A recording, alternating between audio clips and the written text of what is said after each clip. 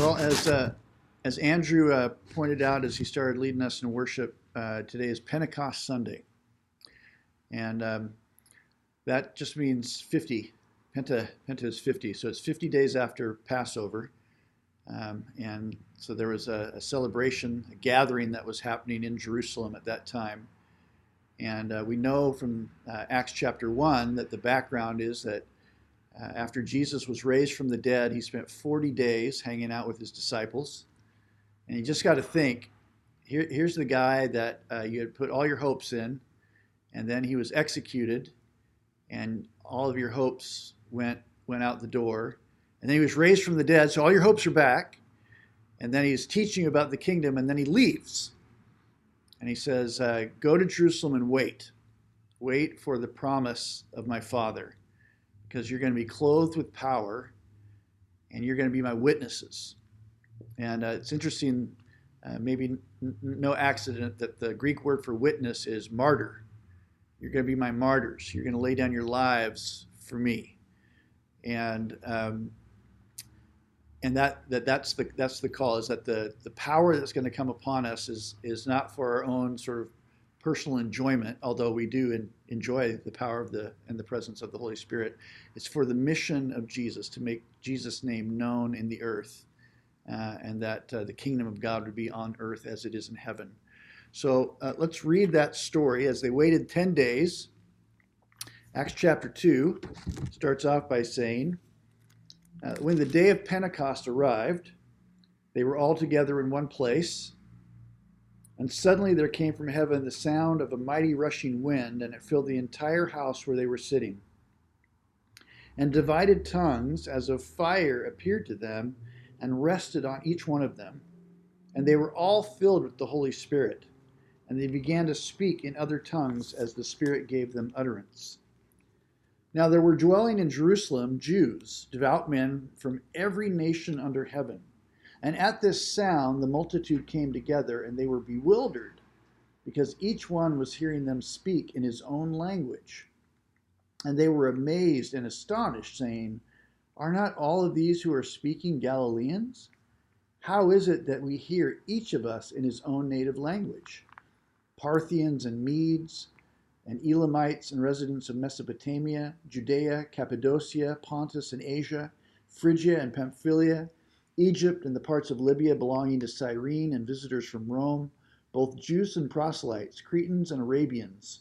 We hear them telling in our own tongues the mighty works of God. And they were all amazed and perplexed, saying to one another, what does this mean? But others, mocking, said, they are filled with new wine.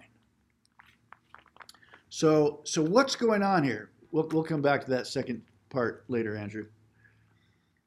So when the Holy Spirit is poured out upon them, remember Jesus said, go and wait for the promise of my Father. You'll be clothed with power, and you will be my witnesses. You will lay your lives down to make my name known. You will testify to me. And it says that that they are hearing the mighty works of God in their own tongues. So all these different languages are being spoken. What the Holy Spirit is doing in this moment of Pentecost is he's equipping these disciples to speak languages that they didn't naturally speak. It's not the culture they grew up in. They didn't go to school to learn these languages. It's not part of their skill set. They weren't trained in it. It's something, the Holy Spirit is doing something through them that's completely outside of their natural capabilities. They're speaking foreign languages in order to be witnesses to Jesus, to connect people to the living reality of the risen Jesus. Not just to ideas about God, not just to more teaching about God. The Holy Spirit's working in such a way that it's going to grab people's attention and connect them to the real presence of God. It's this crazy thing that God's doing there. And, when the Holy Spirit comes, sometimes people don't know what to make of it, right? Sometimes they think that the people that the Holy Spirit is using are drunk. I know just earlier this week, I was teaching on Monday on a webinar, and there are these people on the screen who were just laughing the whole time. And I thought, am I doing something that's funny or weird?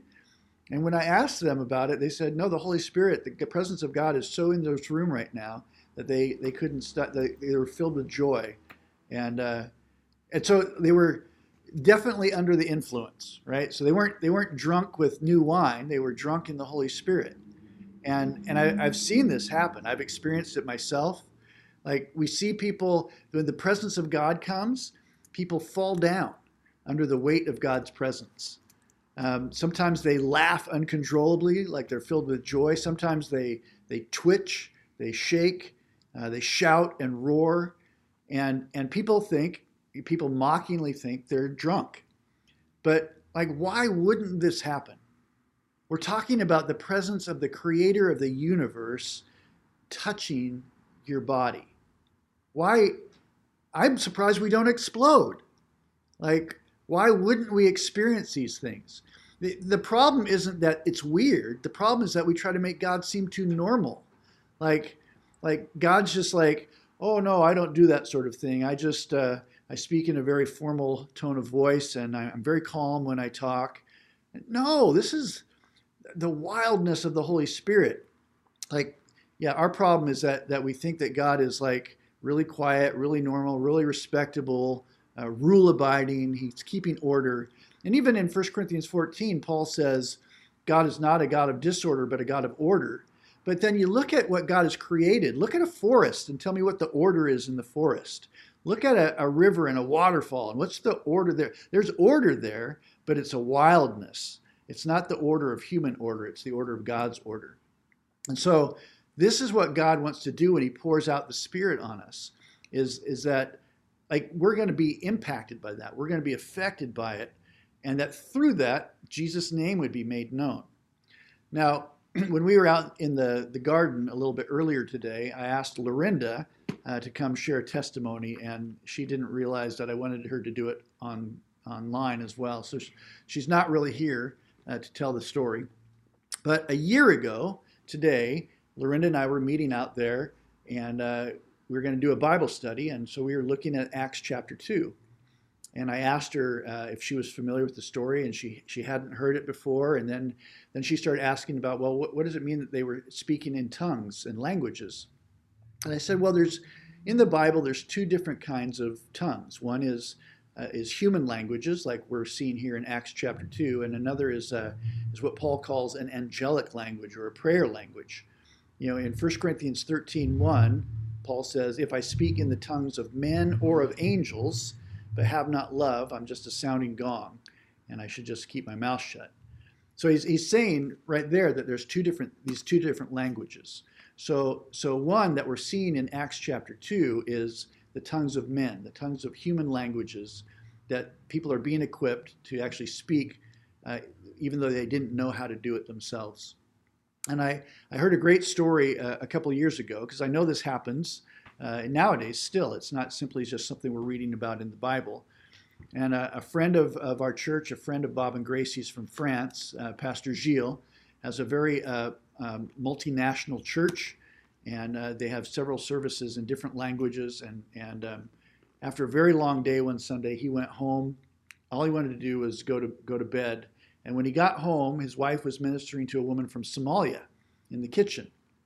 And he tried to kind of make his way past the kitchen without being noticed. And she kind of hissed at him and said, come here. And he's like, no, I'm going to bed. And she finally convinced him to come. And she said, we need to pray for this woman. And so Gilles, his deep spiritual thoughts were, I'm going to pray for 1 minute and I'm going to bed. That's all I'm going to do. And all he was thinking about was going to bed. That's how deeply spiritual he was at this moment. And he began to pray for her in tongues and ended up praying for her for an hour and a half. And when they got done praying, the woman looked at him. This is a woman from Somalia. And she said, how do you know how to speak Somalian? And he said, I don't. I can say hello and goodbye and thank you. And she said, no, you were speaking a very formal dialect of Somali. And he said, well, I don't have any idea what I was saying. I was just praying in tongues. And she said, well, I'm really glad you don't know, because you told me everything I've ever done. And you also told me that my brother was going to be arrested and be in prison, but I shouldn't be afraid because He was going to meet Jesus there, and he was going to come out of prison and minister for the Lord. And as it turned out, her brother had been working with Al-Qaeda in Somalia, had been arrested, was in prison.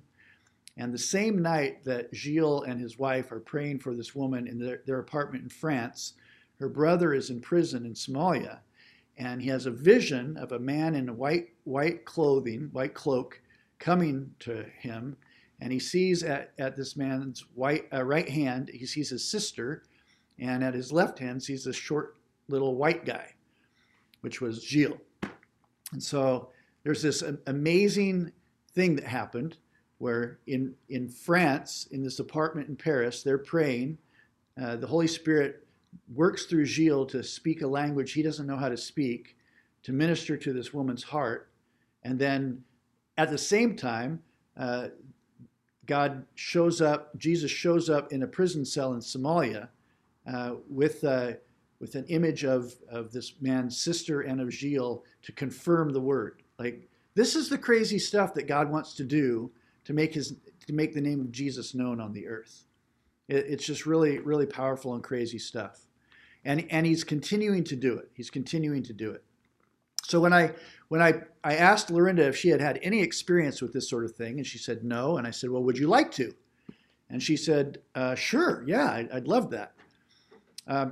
Mainly because we talked about how praying in a prayer language, my brain doesn't know what I'm doing, but my heart does, my spirit does. That's what Paul says in 1 Corinthians 14. And I realize most of the time when I'm praying, I'm praying Mike's best ideas, giving God ideas for solutions to the problems that I'm looking at. And that's, God's very generous to listen to me when I pray like that. But what it says in Romans 8:26 is, in our weakness, when we don't know how to pray, the Spirit intercedes for us. And I think this is so important because I think most of the time we don't know how to pray. I know how to pray Mike's will. I don't know how to pray God's will. And it goes on to say in Romans 8 that the Spirit intercedes for us according to the will of God. And so I can trust the Holy Spirit to pray what needs to be prayed while my spirit's praying, even though my brain doesn't know what I'm talking about. And so often we're in situations where there's a burden on our heart, or there's a situation going on in the world or in a friend's life or in our own life that we don't know how to pray about this thing. And this gift that God has given to many people, this gift of praying in tongues, actually gives us a place to go with that and a way to pray when my brain only has 3 words to pray. My spirit has a lot of things to pray. And so I asked Lorinda about it, and she wanted that. And so I prayed for her, and she received that gift. And her life has been completely transformed in the last year. It's been really amazing to watch that after she just received this fresh outpouring of the Holy Spirit and this gift of a prayer language, she's just praying all the time, and she's seeing answers to her prayers all the time. And she has just come alive in her faith, and it's so exciting to see. And I think that Jesus just wants that for all of us, like whether it's the gift of tongues or another gift. Like, the Holy Spirit wants to work in us in ways that really energize us to know that God's at work in us, but also then it impacts other people in really supernatural ways. You know, when people thought that the disciples, what was going on in Jerusalem was too weird, then Peter gets up to give an explanation. And this is what he says, starting at verse 14. But Peter, standing with the 11, lifted up his voice and addressed them. Men of Judea and all who dwell in Jerusalem, let this be known to you, and give ear to my words. For these people are not drunk, as you suppose, since it's only the 3rd hour of the day. But this is what was uttered through the prophet Joel. And in the last days it shall be, God declares, that I will pour out my spirit on all flesh. And your sons and your daughters shall prophesy, and your young men shall see visions, and your old men shall dream dreams. And even on my male servants and female servants in those days I will pour out my spirit, and they shall prophesy. And I will show wonders in the heavens above and signs on the earth below, blood and fire and vapor of smoke. The sun shall be turned to darkness and the moon to blood before the day of the Lord comes, the great and magnificent day. And it shall come to pass that everyone who calls on the name of the Lord shall be saved. So what Peter is saying is that a whole new thing is happening in the church. A whole new thing is happening in the kingdom of God. Before this, if you look throughout the Old Testament at places where the Holy Spirit is poured out on people, it's primarily poured out on men, and it's also primarily poured out on leaders. So prophets or priests or kings. Kings were called anointed ones because the Spirit of the Lord was upon them to lead God's people and create that initial attempt at the kingdom of God on earth as it is in heaven. And so Peter's saying that was then, this is now. And what is now is that the Holy Spirit is for everybody. The Holy Spirit is for everybody who calls on the name of the Lord. And he goes on to say, your sons and daughters. So it's not just going to be your mature believers or the people who have grown up. And in verse 18, even on my male servants and my female servants. So even on the people who have been marginalized, on the people who don't have a voice, who don't have value in society by society standards, even upon them, the Spirit is going to be poured out in those days. And what that means is that it's an all play. It's not about the church leaders having the Spirit of God. It's not about the worship leader having the Spirit of God. It's not about the prayer minister having the Spirit of God. It's each one of us, each one of you, the same Spirit that's in me, the same Spirit that's in Bob Ekblad, the same Spirit that's in Heidi and Saul, that's in each person. And God wants to do stuff, and it's going to be weird sometimes, and that's okay. It's actually really fun when you get over being freaked out. But like God wants to do stuff on the earth through us. And I think this is a really important message for us in this season at Tierra Nueva, because changes are coming. We know that at the end of the summer, staffing changes are happening. And I think for a long time, we've been very staff heavy at Tierra Nueva and staff driven. So we've sort of depended upon the staff to organize things and to run things. And I think God's saying, no, it's an all play season coming up. And even now while we're all still together, it's an all play season because God wants to prepare us for this next season. Jesus said that new wine requires new wineskins. And I think there's some new wine that God wants to bring to Tierra Nueva. And that's going to also include new structures, new groups of people. And I know like even last night, a bunch of folks got together. I think there were like 13 people from our faith community. And they were just eating dinner together and talking and dreaming about what God might want to do at Tierra Nueva. And so we're really excited about that. And I know that God has stuff in store. So what I want to do just to wrap things up is I just want to pray for us and maybe even just for a fresh outpouring of the Holy Spirit. So I just invite you just to just put your hands out like you are in a position of receiving. Because it's just a gift. We don't work ourselves up for it. We just wait on the Lord. Jesus told the disciples to go to Jerusalem and wait, and 10 days later, this thing happened. And so you don't know when it's going to happen. We can pray. It might be during a class that the Holy Spirit shows up in your room. It might be while you're driving, and then you're driving under the influence, and you better pull over to the side when that happens. But it could be anywhere, but we're going to invite the Holy Spirit now. So let's do that. So Holy Spirit, thank you. We celebrate you, Holy Spirit. We celebrate what you did 2,000 years ago and that you still do that today. We celebrate the wildness and the weirdness of when you manifest yourselves to us and in us and through us. And I thank you, Jesus, that you said if anyone comes to you, streams of living water will flow out of them. And that whatever the Holy Spirit wants to do in us, I know you want to do through us because you want to take us and minister to a broken and hungry world. And so, Lord, we just say, come and give us just a fresh outpouring today. Give us a fresh anointing, Lord. of your presence, of your Spirit. Release your gifts in us, Lord. Just come, Lord. We wait on you.